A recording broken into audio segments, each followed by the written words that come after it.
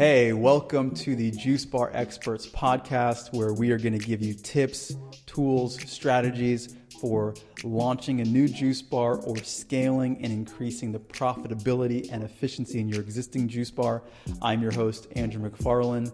For the last 10 years, I've been in the juice bar business, running my own juice bars, as well as helping hundreds of entrepreneurs all around the world launch successful juice businesses.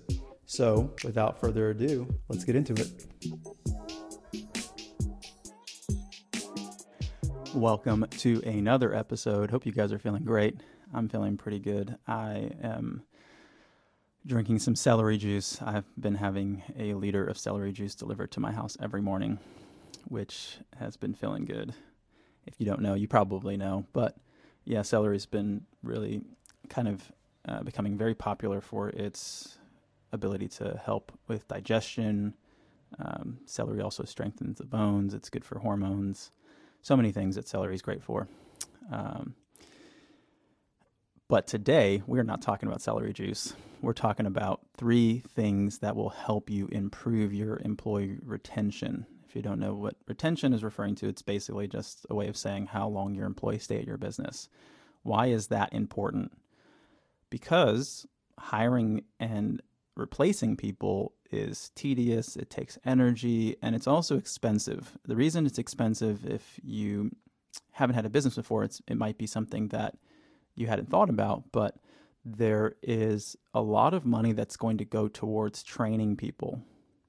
That when an employee doesn't run at full efficiency, right, they don't know everything, then they just tend to be slower. So you need to have other people there to support them. Because there is a period of time when someone comes into your business, they don't know anything about your business. And then it might take them, a couple of weeks to get moderately proficient. It might take them 4 months, 6 months to get really proficient, depending on what the role is, right? If they're in a management role or an assistant management role, and they don't have much juice bar experience, these things can take time. And so all of that leads to a cost for you and your bottom line, which can sometimes be hard to measure. But, needless to say, having employees move in and out of your business too often is something that you want to avoid if you can. Now, that being said, it's also unavoidable, right? Almost no job, especially in food service, is permanent or forever. Someone's not going to have a role as a cashier at your business in most instances, for the next 30 years of their life. There is a need to retain people, but there's also a need to understand that when people leave and you hire new people, that you need to have the proper systems in place in order to make that process smooth and as effortless as possible when it comes to getting people up to speed in what their roles are, which is a whole nother conversation, and I'm not going to talk about that much, but it's something to understand.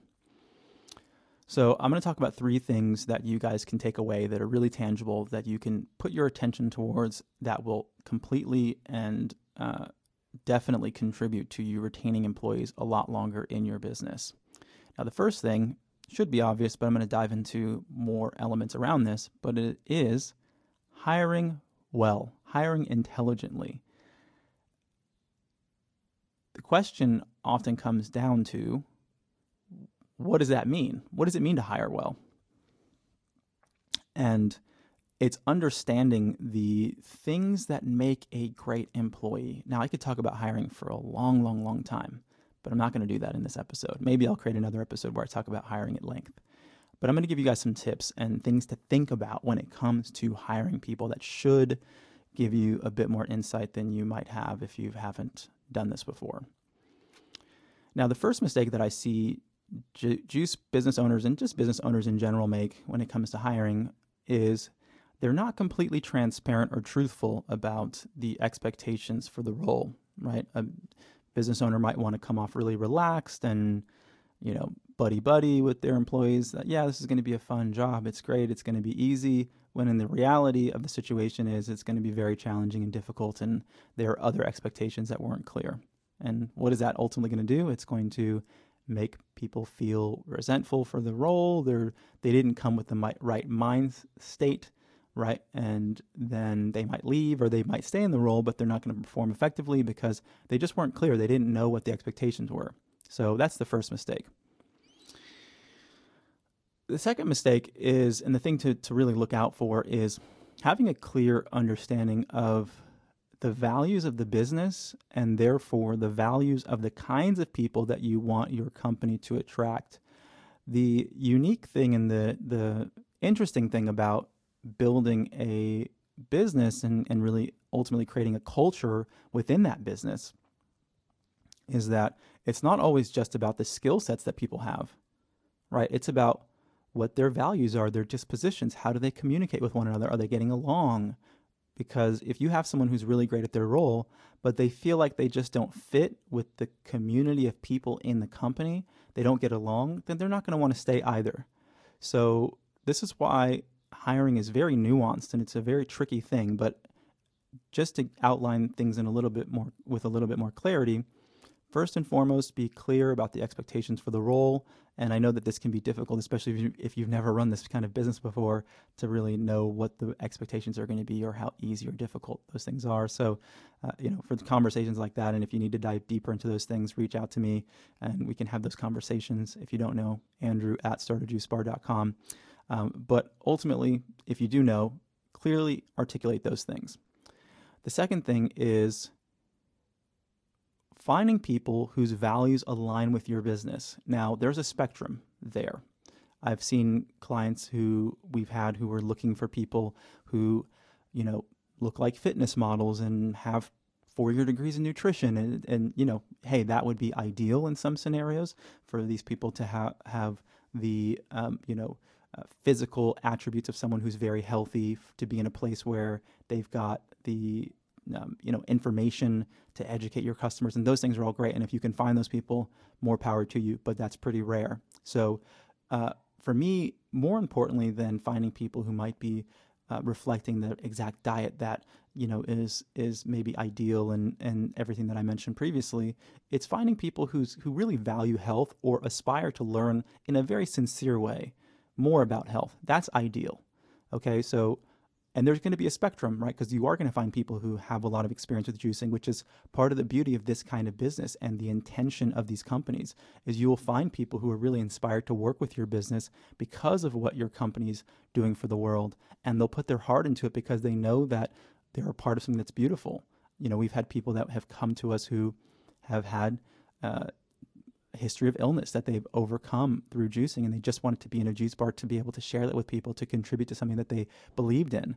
There's also been situations where people have worked in environments that are not as nice. They've worked in burger shops with grills and it's hot and the smells, and they just didn't want that because they might have been vegetarian or they just prefer to be around fresh juice. And so these are all things that are really helpful that someone can kind of appreciate coming from a different environment.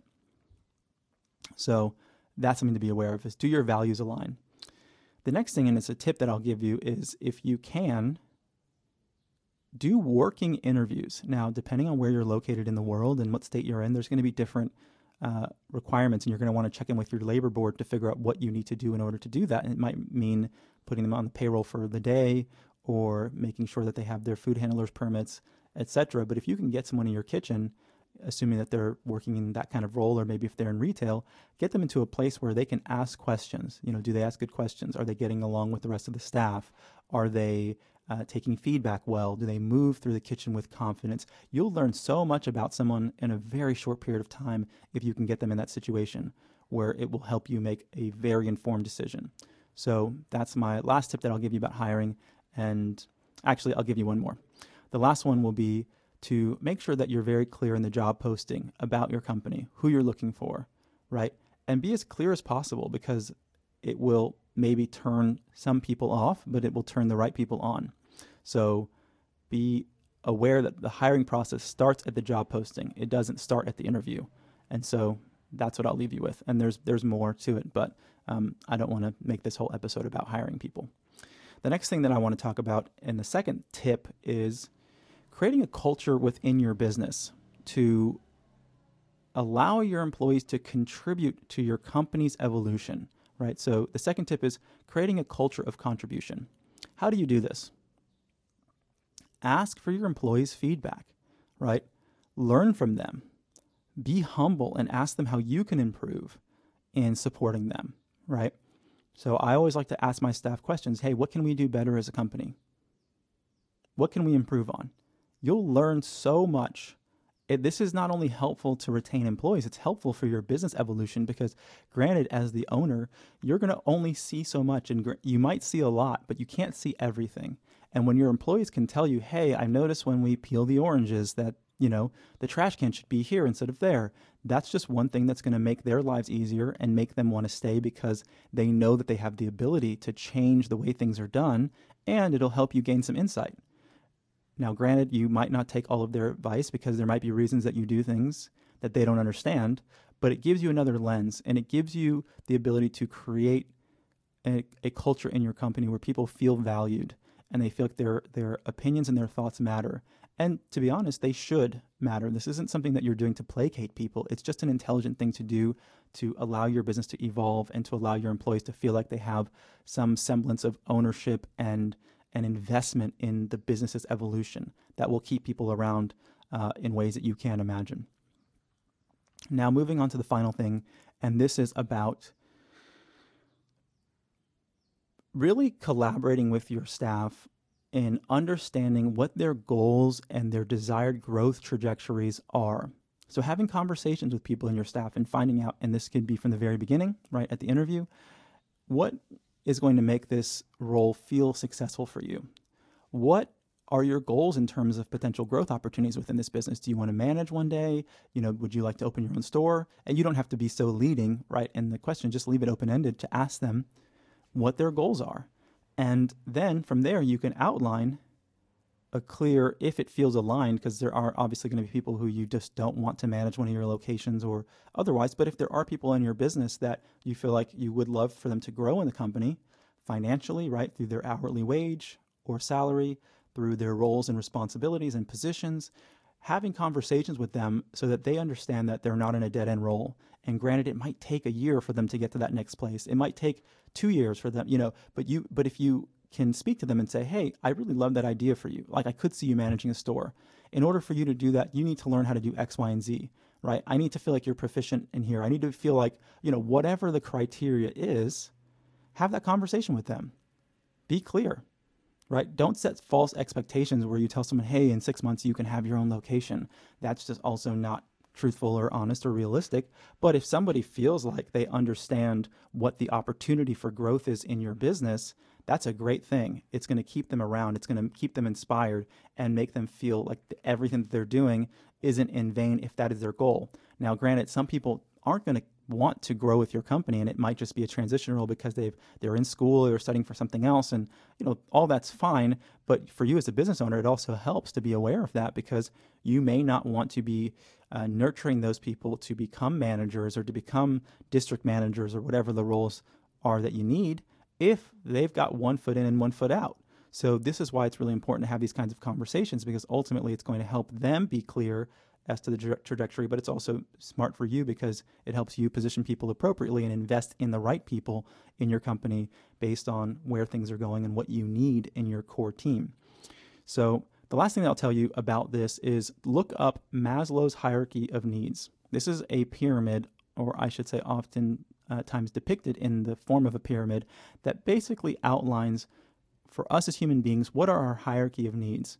And when you learn more about this, it'll teach you about how you can support your employees in accomplishing their hierarchy of needs, and know that employees don't just work for money. Money is important, but at a certain point, people are going to want to find fulfillment in their job through mastery, through growth, right? Through having autonomy and a level of sovereignty when it comes to their role, etc. So I hope this has been helpful. If you guys need support with this or any other aspect of your business growth and development, reach me personally at andrew@startajuicebar.com. We've got a full-scale development firm. We can help you with everything from your branding and menu design and equipment lists and finding the right location and designing that location and so much more. So feel free to reach out and we can have that conversation. Until next time, I hope you guys are happy and healthy. This is Andrew McFarland with StarterJuiceBar.com and the Juice Bar Experts podcast. I'll see you guys at the next one. Take care.